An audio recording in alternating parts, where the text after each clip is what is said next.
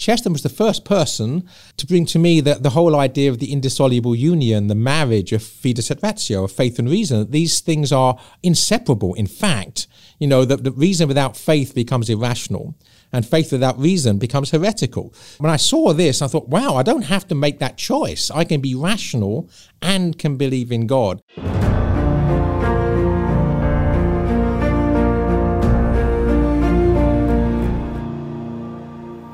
Welcome to the Catholic Theology Show, presented by Ave Maria University.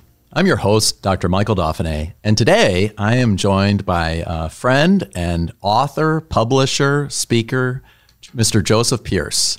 So welcome to the show. It's a joy to be here. Thanks for having me. Great. Thanks so much for being on our show. And Joseph Pearce was one of the early faculty members at Ave Maria College and Ave Maria University, served as a writer in residence for, I think, 11 years. So it's great to have you back at the university.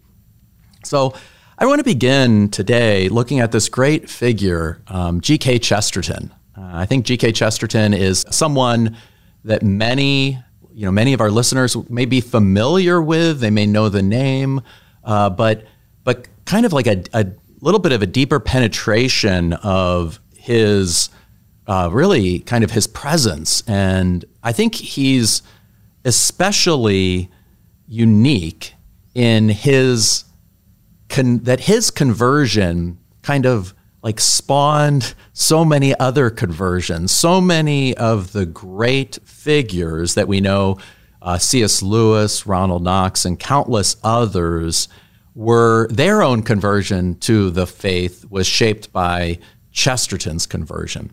So maybe just in a brief answer, and then we'll talk about it more for the rest of our show.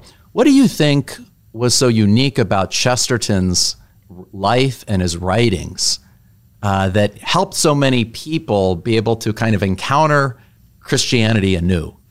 Yeah, well, I suppose the way I might like to answer that is that, Chesterton under grace was the single most important influence on my own conversion.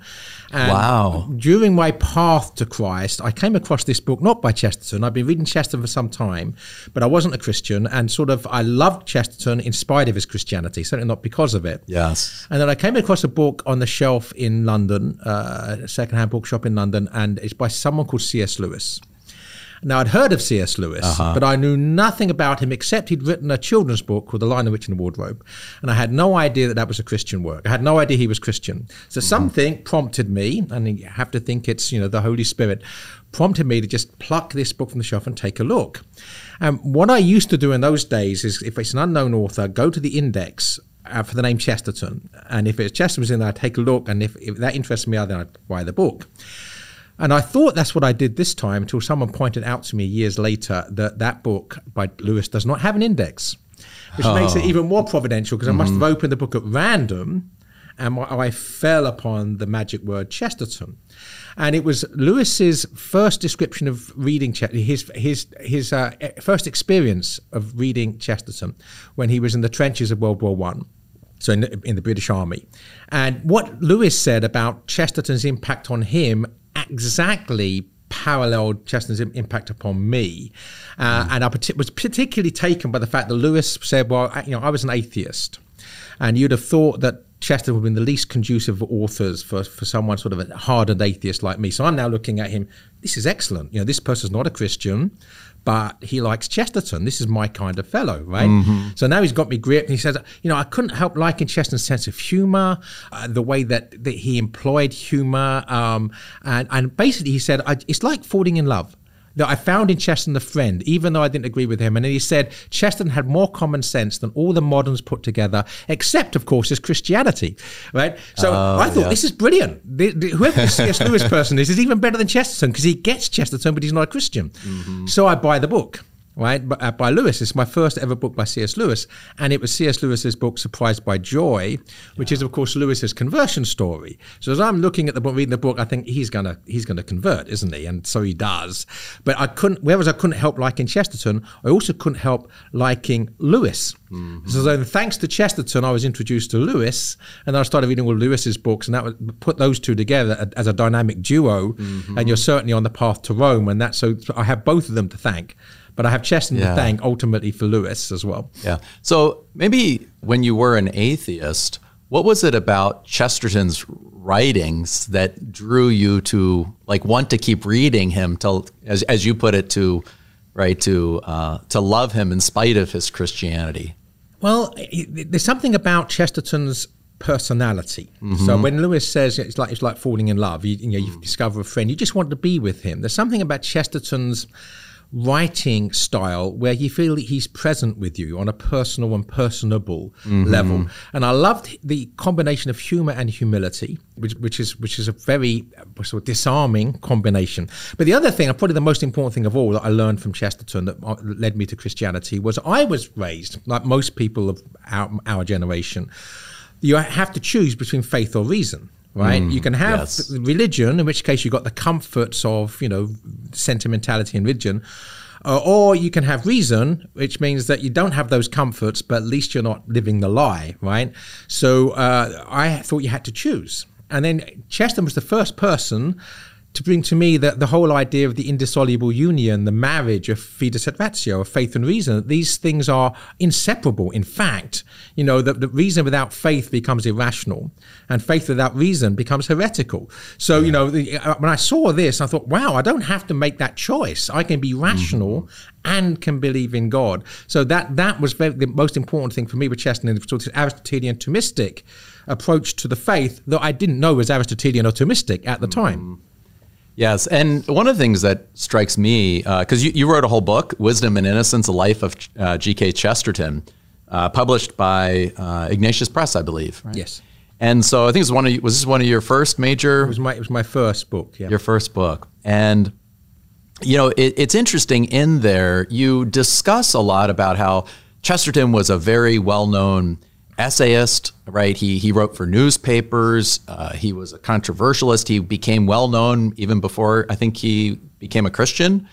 And then when he became a Christian, he was very well known.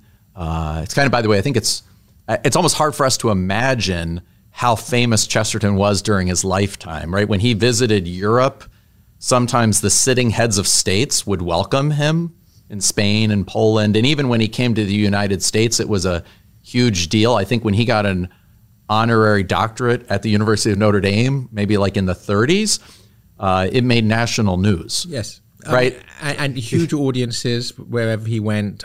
He was a celebrity, no doubt about it. And a celebrity who really eventually defends Christian orthodoxy and eventually even converts to the Church of Rome. And yet you emphasize how much he had these, he maintained friendships with very prominent, atheists of his day. I think probably Shaw might be George Bernard Shaw was a particular one, and many others. What do you think it was about his particular, in many ways, a very kind of muscular, argumentative defense of Christianity that went hand in hand with this friendship with those with whom he disagreed, with atheists?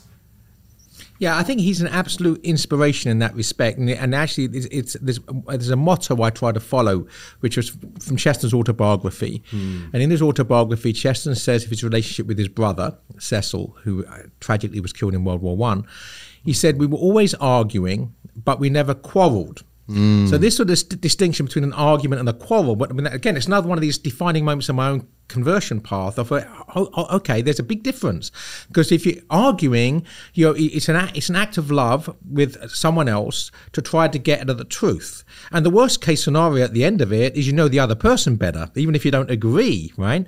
So it's a win-win one way or the other. You're both closer to an understanding of important things at the end. Whereas a quarrel basically is you're falling out with people, you lack charity because you disagree, right? And then the difference between the two are, I think it's the difference between heaven and hell, quite frankly. That is the distance is abysmal. It's an abyss. So I try to practice that. A lot of my writing is apologetic for the faith, but try to do it with the spirit of charity. So clarity and charity, right? That try to keep those two things hand in hand. And Chesterton did that to an exemplary degree. Yeah, I think that Chesterton's writings often, he really tries to enter into the mindset of both how kind of how the atheistic perspective sees the world, how the Christian perspective sees the world, and then also this kind of like almost third thing, which is something like what he calls, maybe common sense. Right.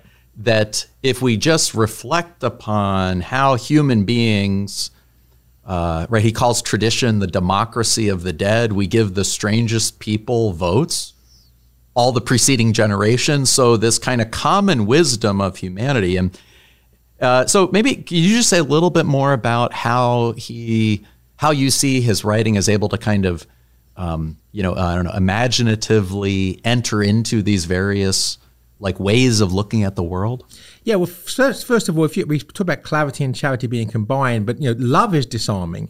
So in my own conversion story, I read a book on my own conversion, that one of the key ingredients were moments when my enemies, instead of showing me the hatred and animosity I expected, because that was the feelings I had towards them, they showed me love in response, which is very disarming. Yes. And so Chesterton shows this clarity always with charity, which means that, so for instance, H.G. Wells, that Chesterton engaged with H.G. Wells, and whereas Belloc also engaged with H.G. Wells, and H.G. Wells' understanding of history from a, say, deterministic perspective, Belloc and H.G. Wells became enemies, right? They snubbed each other in public when they met, and they basically became enemies.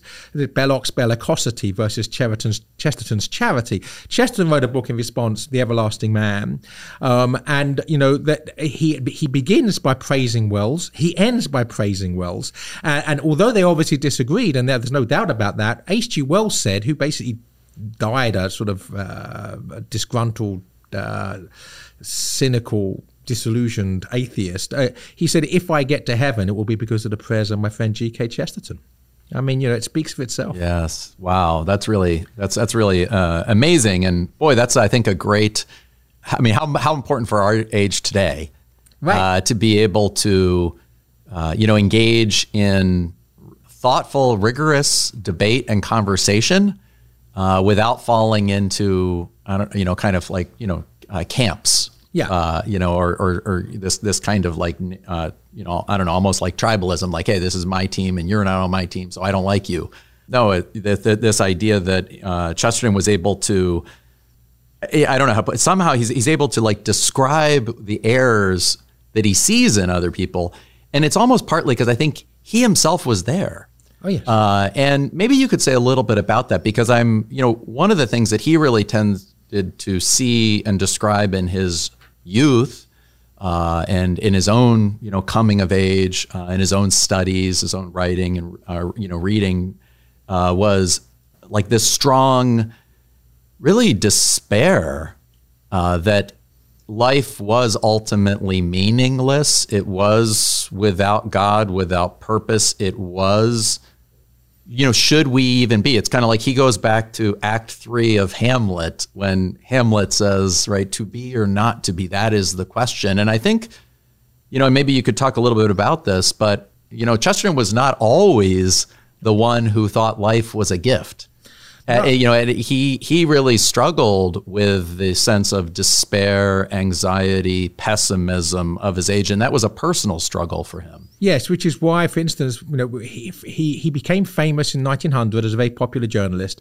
His Christianity is implicit really from the beginning, but implicit. It becomes explicit with his book Orthodoxy in 1908, which is a defense for Christian orthodoxy. Some people were surprised, but they shouldn't have been, because it was there in his other writings implicitly. But what the orthodoxy is, it is a defense for the Catholic faith from the perspective of reason, but it's also very personal.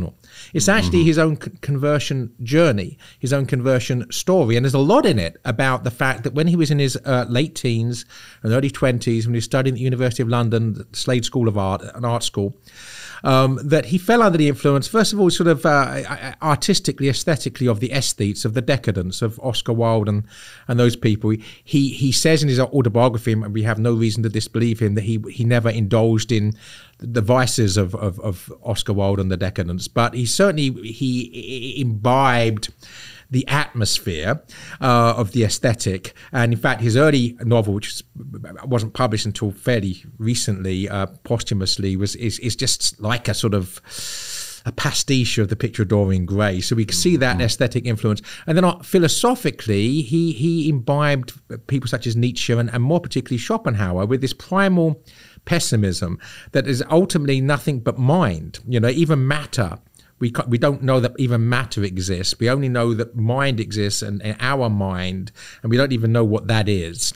So there's this primal negation of reality. And so Chesterton, reached that to be or not to be moment you talk about. Yeah. And he just decided, that, well, if even existence is good, even if it's meaningless, it's good. And he says that I held on to sanity with one thin thread of thanks. So this sense of gratitude for the fact that he existed, and then gratitude for everything he saw in existence, even if they were phantasmagora, right? Even if they were phantasms, right? That they were beautiful phantasms, right? And if it's just a fantasy, it's a beautiful fantasy. So he began that, and then of course eventually he discovers the ratio as well, the reason that led him away from that subjectivism. Yes, and that's also why I find, in many ways, he's a strangely contemporary figure, born almost, 150 years ago, and yet the period in England at his, when he was studying was kind of a collapsing Christian culture and civilization in which it had been 100 years or so more earlier, it had been a more kind of profoundly or at least more broadly Christian assumptions that were, informing things. And but by the time he is, it's like that has all been kind of wiped away at the university level, at the level of maybe we would call them the elites that control kind of guide culture and these sorts of things. And so in many ways, I find we're in a kind of similar situation today. People, it's a post-Christian society. It's a society that's bent on rejecting its faith. And therefore, many of the young people, like Chesterton and his age, grow up, and I think I had this even, as a young person, with a deep sense that I'm not clear that it's good to be. Almost with this tendency that we're almost mad at God for creating the world. We're mad at God for creating us. We don't really think that the world is worth going on. This seems to be somehow kind of percolating into, into the air we breathe, the water we drink. And I think it's partly why you have, I don't think it's unrelated to, of course, the skyrocketing rates of, depression, anxiety, hopelessness, anger, resentments, all these different things that seem to be kind of flourishing, in our culture today. So the way you describe it, it seems that there was a time when, before, in a way, Chesterton came to, say, faith in Jesus Christ, he first came to faith in existence. And he said, right, it's good that I am, right? I think in Orthodoxy, he says, right, it's something like, it's not so much that we need to have a human being or, man developing wings. This mere fact that he has legs is awesome, and we ought to be excited about reality. So could you just say a little bit? I feel like that point is really, and maybe I feel like that's partly why he's so effective as a whisperer almost of like to people that are not even at the moment open to conversion. They're not really thinking about Jesus Christ. They're not thinking, but they're really thinking about is life worth living at all? Right. Yeah, absolutely. And there's some of Chesterton's most charming lyrics. They're not great poetry, but they're charming lyrics with great aphoristic wisdom. Yeah, were written, when he was in his youth, when he was coming out of this period of pessimism and subjectivism, and just being grateful for life, for existence. Yeah. And there's a wonderful short aphoristic lyric from that time, and if I can get it right: "Give me miraculous eyes to see my eyes. Those terrible crystals made alive in me, more miraculous than all the things they see." Wow. That sort of sums it up. That I should really be able to see at a primal level the miracle, first of all, that I am, and then the fact that through this miracle I can see other miracles. Yes, there's a Catholic physicist who's Stephen Barr, who's done a lot of writing on kind of showing how faith and science are not only compatible, they need one another. Science needs faith, needs a kind of conviction that the world is fundamentally intelligible and that we can come to know it. But he says one time he describes kind of like a lot of the somewhat atheistic atmosphere among modern scientists. He describes this, he says, we're so good at seeing what is in front of our eyes is we never see what's behind our eyes. Right. And now maybe I realize that he got that from Chesterton, right? that can I see the the miracle of my own seeing, my own eyes, not only my ability to see visually, but my ability to see another person, to see a truth, right? The moment we see that, we see something in a way, right, that can't be reduced to materialism. It can't be reduced to mere kind of accidental evolutionary kind of determinism. There's an act of seeing, an act of knowing, an act of loving that I think is anyway, it's really powerful to see. I want to take a break, and then I want to come back and I want to go through a little bit of some of just maybe, a few highlights from some of Chesterton's great books that I think would be of interest to our, listeners and viewers.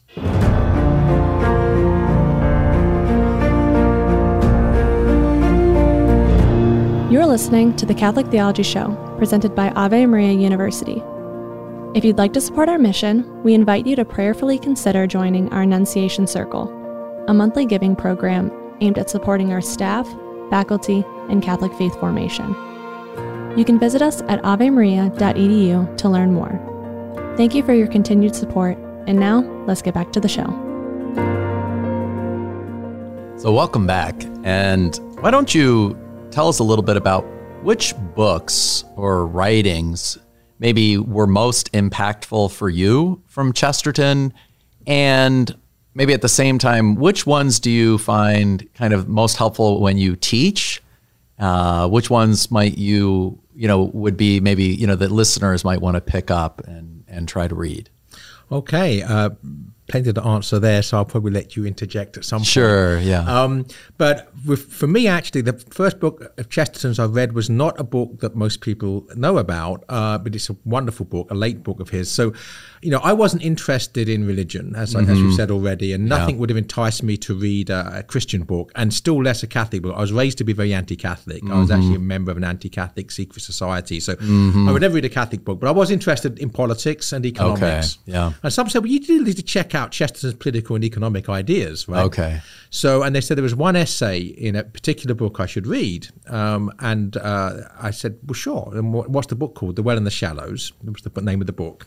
Wow. And the essay, which was called Reflections on a Rotten Apple, was about 2/3 of the way through the book. So I thought, with this fellow Chesterton's worth reading, I'll start from page 1. Okay. And the rest of that book is a collection of essays by Chesterton in defense of the Catholic faith.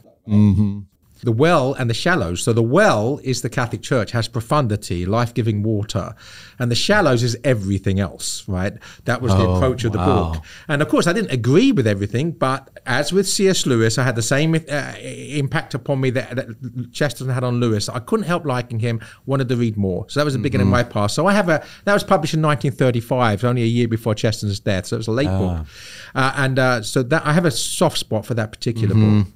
But as regards Chesterton's greatest books, people would normally say Orthodoxy and the Everlasting Man, perhaps his book on Thomas Aquinas, perhaps his book on St. Francis of Assisi.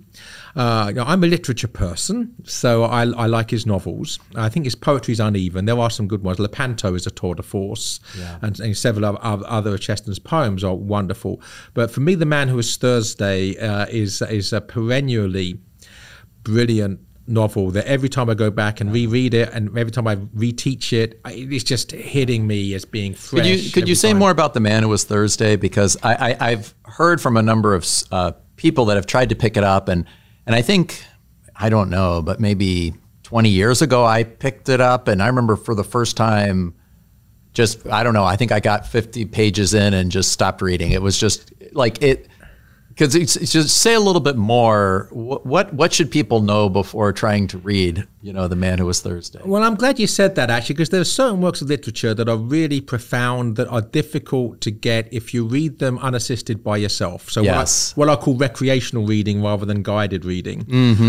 So, for instance, other examples would be The Wasteland by T.S. Eliot or The Wreck of the Deutschland by Jeremiah Hopkins. Now, these are difficult poems that if you try to read them unassisted the first time, you're probably going to be perplexed or even apoplexed, annoyed. So The Man Who Was Thursday is the same. And the first time I read it, I thought, wow, I enjoyed that, but I'm not sure why, and I have no idea what it was about. And then you go back and you read and reread and you come to it. So I would say that it's a dangerous book to read in the sense that you might find yourself wondering what on earth it's about and put it down. The experience you had is not that unusual. Yeah. But I would ask people to persevere, maybe under guidance, maybe find someone that's written about it or has taught it that you can be guided through. I better still in a class situation. Yeah.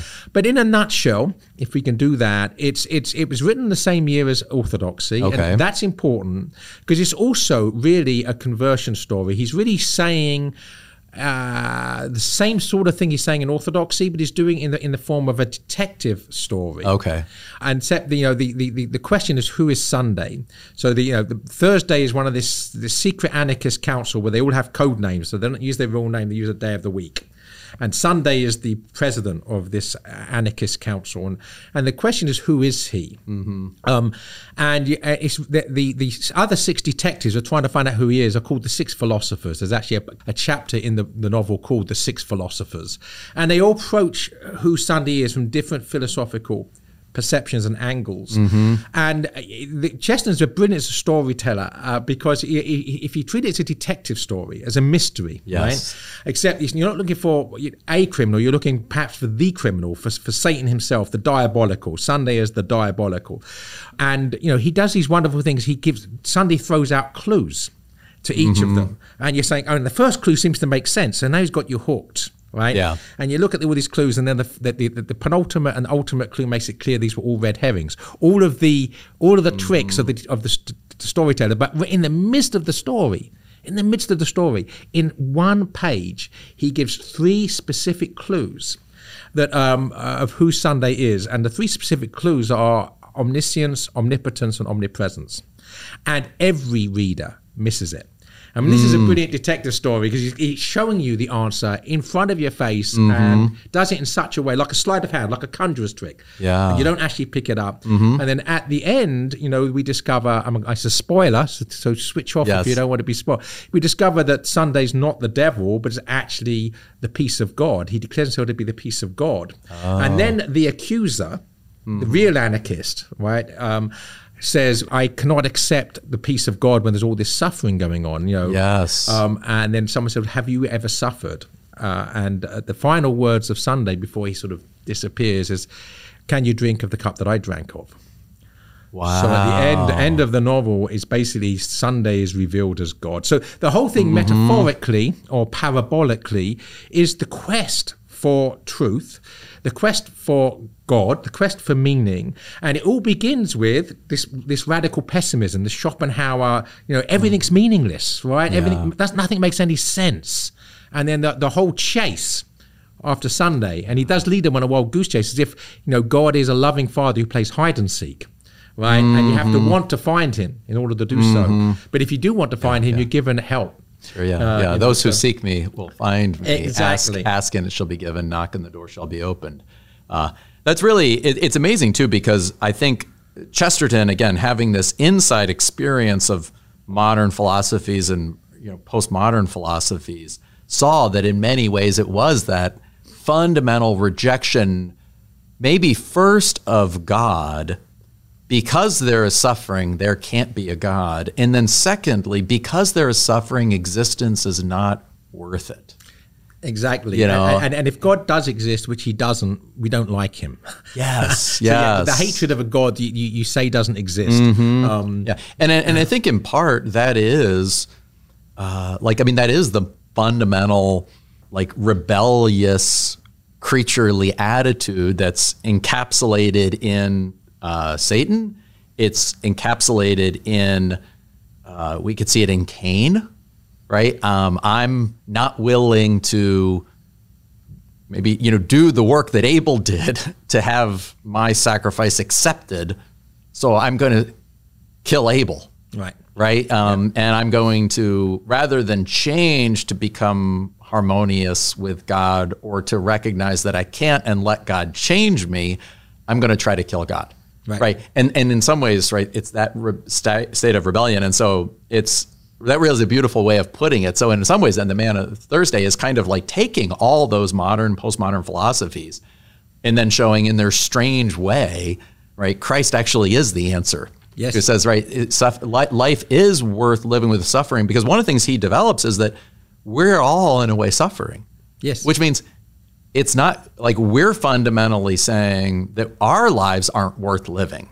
Right. Which is and I think it's like, again, it's this kind of truism that we almost take for granted now. I was reading somewhere where they were talking about like the new Malthusians who are worried about overpopulation, not for overpopulation's sake, which has already in some ways been shown to be false, because human beings actually don't, like we have the capacity to sustain enough resources minus our fights and wars and everything.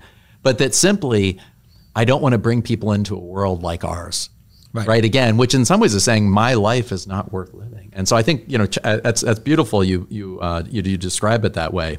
The man who was Thursday, who I guess we need to discover Sunday. Yeah, exactly. We need to discover Sunday. And also Sunday, at one point, he turns on these people, and some of them represent, nihilistic philosophy, some blithe optimism. But Sunday says to them, you are all well-intentioned idiots. So in other words, philosophy, and he says that you will discover the secret of the smallest atom and the furthest star before you understand me. In other words, that what he is beyond human reason's grasping. Human reason will lead us to an existence of him. And there's another wonderful twist in the novel. We can only go so far. Reason can only take us so far. At some point, if we want to go further, God has to reveal himself to us. God has to show himself to us. That's moving towards the end of the novel. Revelation is necessary if you're going to go deeper into reason. Yeah, so first, that idea that existence itself is good. And then secondly, that existence also, though, is bad. Yeah. Existence is at the same time, right, wounded and broken. So we need kind of a declaration. And it's so funny, right? What we get in Genesis 1, what do we get? God created the heavens and the earth in the beginning, and it was good. Yeah. It was good. It was good. It was very good.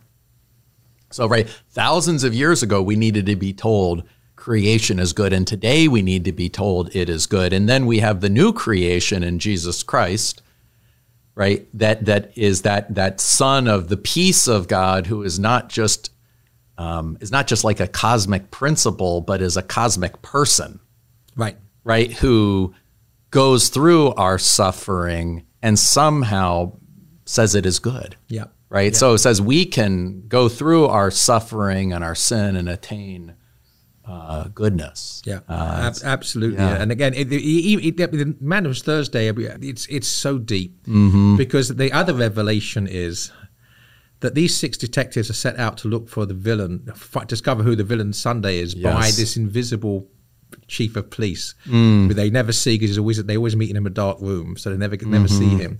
And so it's revealed that actually he's the same person as Sunday. Okay. So in other words, that the God who in the dark, who prompts us to look for him, is the same God who's prompting us and to find him. Yeah. So so the desire for truth is something God puts in us. The suffering is something which is a red herring ultimately, and we have to come to God through it, but it's not the meaning of existence. But then obviously at the end with the divine revelation, can you drink of the cup, that God shows us ultimately how we defeat suffering by suffering himself and the victory over it, right? Yes, that's such a powerful story. Hope people will pick it up and give it a chance. Also, so in his other 2 famous works, say Orthodoxy and Everlasting Man, he begins, I think, both of them telling kind of imaginative stories. I think at the beginning of Orthodoxy, he describes, imagine you leave England and want to go discover an island. You end up missing the island, so you sail around the world and you come back to England. But rather than saying that you just came back to England, you go ahead and you think you discovered it. And you keep discovering it. And then the more you keep discovering this new island, you start realizing it looks a lot like the old England. And in the beginning of The Everlasting Man, he tells the story in a way that we are, if you want to think about Christianity, don't think about it as Christianity. Instead, don't think of the 12 apostles as kind of Middle Eastern or European. Think of them as Asian. Right, if you think of them as this weird Near East, like this weird Eastern philosophy or weird Eastern religion, you might actually listen to it. Right. And so in both of these images, he says we're so familiar with Christianity that we don't take it seriously. Yep. And we don't even know what it is. We think we know what it is, so we don't recognize it. And so he, in both of these books, seems to kind of go around the world, and he comes back to Christianity as if he's seeing it for the first time, and helps his readers kind of see Christianity in its complexity and in its simplicity, like anew. Yeah, fresh. I mean, it's going back to what we said about give me eyes to see my eyes, or the other thing with Chesterton, we need to stand on our heads in order to see something for the first time, because we've got so used to seeing it, we're not seeing it at all. Yeah, it's like a sunrise. No two sunrises are unique, are the same. Everyone's a unique work of art, but do we see it that way? We don't normally see it at all, right? Because we don't bother to look.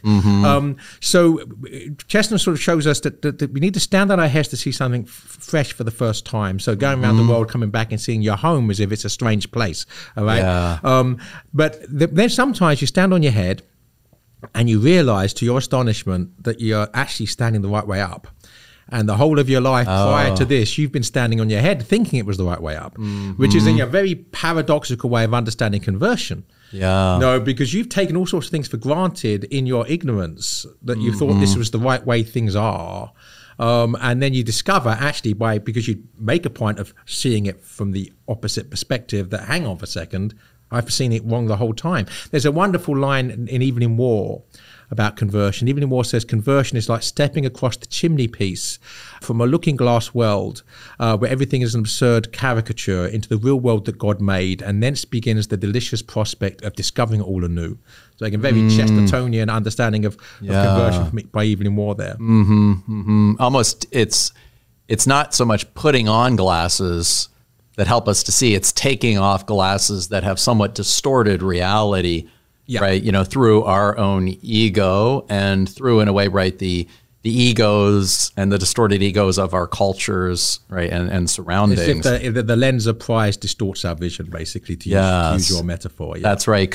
So you call your book Wisdom and Innocence. Why are these two words particularly associated with G.K. Chesterton? Well, I took the idea from 2 volumes of Chesterton's Father Brown stories. Father Brown's probably, in terms of pure sales, is probably his most popular works. And those are a series of detective stories? Yeah, basically what he's doing, Father Brown in some sense is a response to Sherlock Holmes. Sherlock Holmes is very much a sort of empiricist who looks for the material evidence. So everything is solved by physical evidence, whereas Father Brown looks at the metaphysical. Why did the criminal do it? If you understand pride and sin, you understand motive. You understand motive, you can find the culprit. So it was a riposte. But the first volume of Father Brown's stories is called The Innocence of Father Brown. Okay. And a subsequent volume is called The Wisdom of Father Brown. And I was enamored of the paradox, because in our worldly, cynical way of seeing things, you have to choose, right, between innocence and wisdom. Innocence is synonymous with naivete, right? And you have to get rid of your naivete in order to become wise. Whereas in actual fact, the innocence is just the absence of guilt, right? Is actually being able to see with the childlike simplicity that's necessary to get to heaven. So Father Brown actually knows more than the criminals because he's innocent, right? And his wisdom is connected inexorably to his innocence. And it certainly is true that if we gain worldly experience, we become addicted to sinful practices, to sexual activity, or to drugs or alcohol, whatever, then we are actually not seeing things clearly any longer. We are a slave slave to our own habits. We are slave to our appetites. We're not able to see the world as it is. We're seeing the world as we've poisoned it, as we've intoxicated it. So there is a connection between innocence and wisdom. And what is true of Father Brown is very true of Chesterton, which is why I chose the title for the book. Wow, that's really amazing. And of course, it reminds me of that idea from, right, Jesus himself says, right, go out and be innocent as doves, but as cunning as serpents. So, right, we be more innocent so that you can become wiser because you can understand, others. I think C.S. Lewis has a description where he says that goodness can understand evil in a way that evil can't understand goodness, because the man who is awake can understand both being awake and being asleep, but the man who is asleep understands neither. Yeah. So there's a famous line in Chesterton's autobiography, right? He has this conversion to Christianity, to orthodoxy, maybe in 1905 or so. He writes his famous book, Orthodoxy, in 1908, but he's not received into the Catholic Church until 1922. And I want to ask you two questions about that. One, we'll get to in a minute, but is that it happens after a visit to the Holy Land. I just wanted to see whether or not you had any connections to that. But before we get to that, he says this: people ask me, or when people ask me, or indeed anybody else, why did you join the Church of Rome? Right. Remember, this is in English, where the Church of England is the right. I mean, Catholicism is still very suspect at this time in England. The first essential answer, if partly an elliptical answer, is to get rid of my sins. For there is no other religious system that really does profess to get rid of people's sins. It is confirmed by the logic, which seems to many startling, by which the Church deduces that sin confessed and adequately repented is actually abolished. The sinner does really begin again as if he had never sinned. Right, he goes on a little bit farther. He says, when a Catholic comes from confession, he does truly, by definition, step out again into that dawn of his own beginning and look with new eyes across the world to a crystal palace that is really of crystal. He believes that in that dim corner, in that brief ritual, God has really remade him in his own image. He is now a new experiment of the Creator. He is as much a new experiment as when he was really only 5 years old. He stands, as I said, in the white light at the worthy beginning of the life of man. The accumulations of time can no longer terrify. He may be gray and gouty, but he is only 5 minutes old. Right? So this, why did you join the Church of Rome? To get rid of my sins. And again, to continue for our discussion just then, the wisdom of contrition and confession leads to the innocence of forgiveness. Right? Yes. So could you just maybe say a little bit more about that, about like his final conversion to Rome? Yeah, well, first of all, to mention the trip to the Holy Land, that obviously he wrote a book called The New Jerusalem. It had a profound impact upon him. Yeah. But I don't think that was the defining moment. Chesterton was a Catholic, effectively, essentially, in 1908 when he wrote Orthodoxy. Mm-hmm. But he loved his wife Frances dearly. And Frances Chesterton was a very comfortable Anglican, quite happy to stay there. And Chesterton was not willing to make that momentous step without her. So he waited and waited and waited. And in the end, it was the only thing he did without her.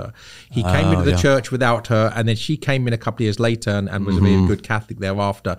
So the delay was ultimately through his love for his wife. This momentous thing, we have to do this together as one flesh. We can't do it separately. Yeah. But in the end, his conscience wouldn't let him delay any longer, and he had to do it without her. Yeah, and I think you can even see his description there of to get rid of my sins. Yeah. What is it that in so many ways people are looking for and longing for as a way to get rid of shame and guilt, right? And here you have something, and really perhaps the only thing that claims that your sins can be abolished. Yeah. Can you imagine though, right? Chesterton knowing that. Yes. For 14 years. And knowing that many other people such as Ronald Knox and other Maurice Baring and others have been brought to the faith through his writings, and yet he's not taken the step himself. He must have become increasingly aware of the anomalous nature of his situation, of his standing, and the fact this was probably becoming sinful. That not only, was he not having his sins forgiven, he was actually, heaping sins upon his own head in the fact he was not doing what his conscience was demanding of him, right, by this stage. Yeah. And maybe in that way, too, you can see even another way in which Chesterton becomes so relatable, that this towering intellect, this towering imagination, towering writer, and still it takes some time. Yeah. Time takes time. Yeah. To really summon up, right, all the courage to make that leap. Yeah. Wasn't easy for him. And so, for those who are interested or growing in their faith, again, time takes time, and Chesterton's a great example of that. We are arguably one of the greatest intellects ever was St. Augustine, and he took a long time. Absolutely, yes. And it's also interesting if you go back to Augustine, he'd become a catechumen earlier, and then even a couple of years before his final conversion, he started basically becoming a catechumen again under Ambrose. But it was still like a couple of years before he has a scene in the garden. So, thank you so much for being on the show today. I want to close with 3 questions, and partly so our listeners can get to know you a little better. So what's a book you've been reading lately? Book I've been reading lately, I've just finished reading actually Father Elijah by Michael D. O'Brien that I read about 25 years ago. Mm-hmm. And I'm running a series for Crisis Magazine called Great Literature in a Nutshell. Oh, yeah. And I wanted to include this, and I thought, well, I haven't read it for so long, I better go back and read it again. So I read that again and thoroughly enjoyed it. So that's the most recent book I've been reading recreationally. Yeah. And maybe just an extra question for you. What's a book you've been writing lately? Well, I've recently finished a book. It's a history of Christendom. It's going to be published by Ignatius Press, and the title I've given to it is "The Good, the Bad, and the Beautiful: History of Christendom in 3 Dimensions." Okay, well, that's wonderful. And when will that be coming out? Well, probably not till the autumn at the earliest, I think. Okay, so maybe later this year. But thank you. And what's a practice you do on a daily basis to help you find meaning and purpose in your life? Well, for years, since about the time of my conversion, I try to live what I call a healthy trinity. So I try to find time every day for spiritual fitness, physical fitness, and intellectual fitness. So intellectual fitness takes care of itself with just what I'm doing. So it's really a question of finding enough time each day for the spiritual and physical fitness, so for prayer, spiritual reading, and also the gym or some other form of physical exercise. That's great. And last question, what's a falsehood that you believed about God, and how did it hurt you, and what was the truth you discovered through theology? Wow, that's great. Nothing like hitting me with a curveball to finish with, Michael. I think that with me, God was inexplicable. The Christian God was distant, and it took reason and charity of people like Chesterton to open my eyes to who he was. So I think that once I started to take God seriously, first Chesterton, Lewis, Aristotle, Aquinas, it was just like an opening out of a flower into the fullness of God's presence. Before that, he wasn't important enough for me to care whether he was true or false. He was this person who didn't matter, whether he existed or not, to this person that just was revealed to me bit by bit by bit through reading these great minds that we've been talking about.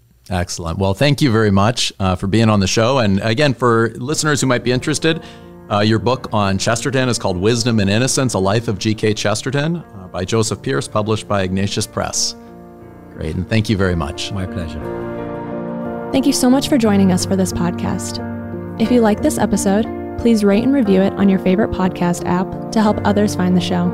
And if you want to take the next step, please consider joining our Annunciation Circle so we can continue to bring you more free content. We'll see you next time on the Catholic Theology Show.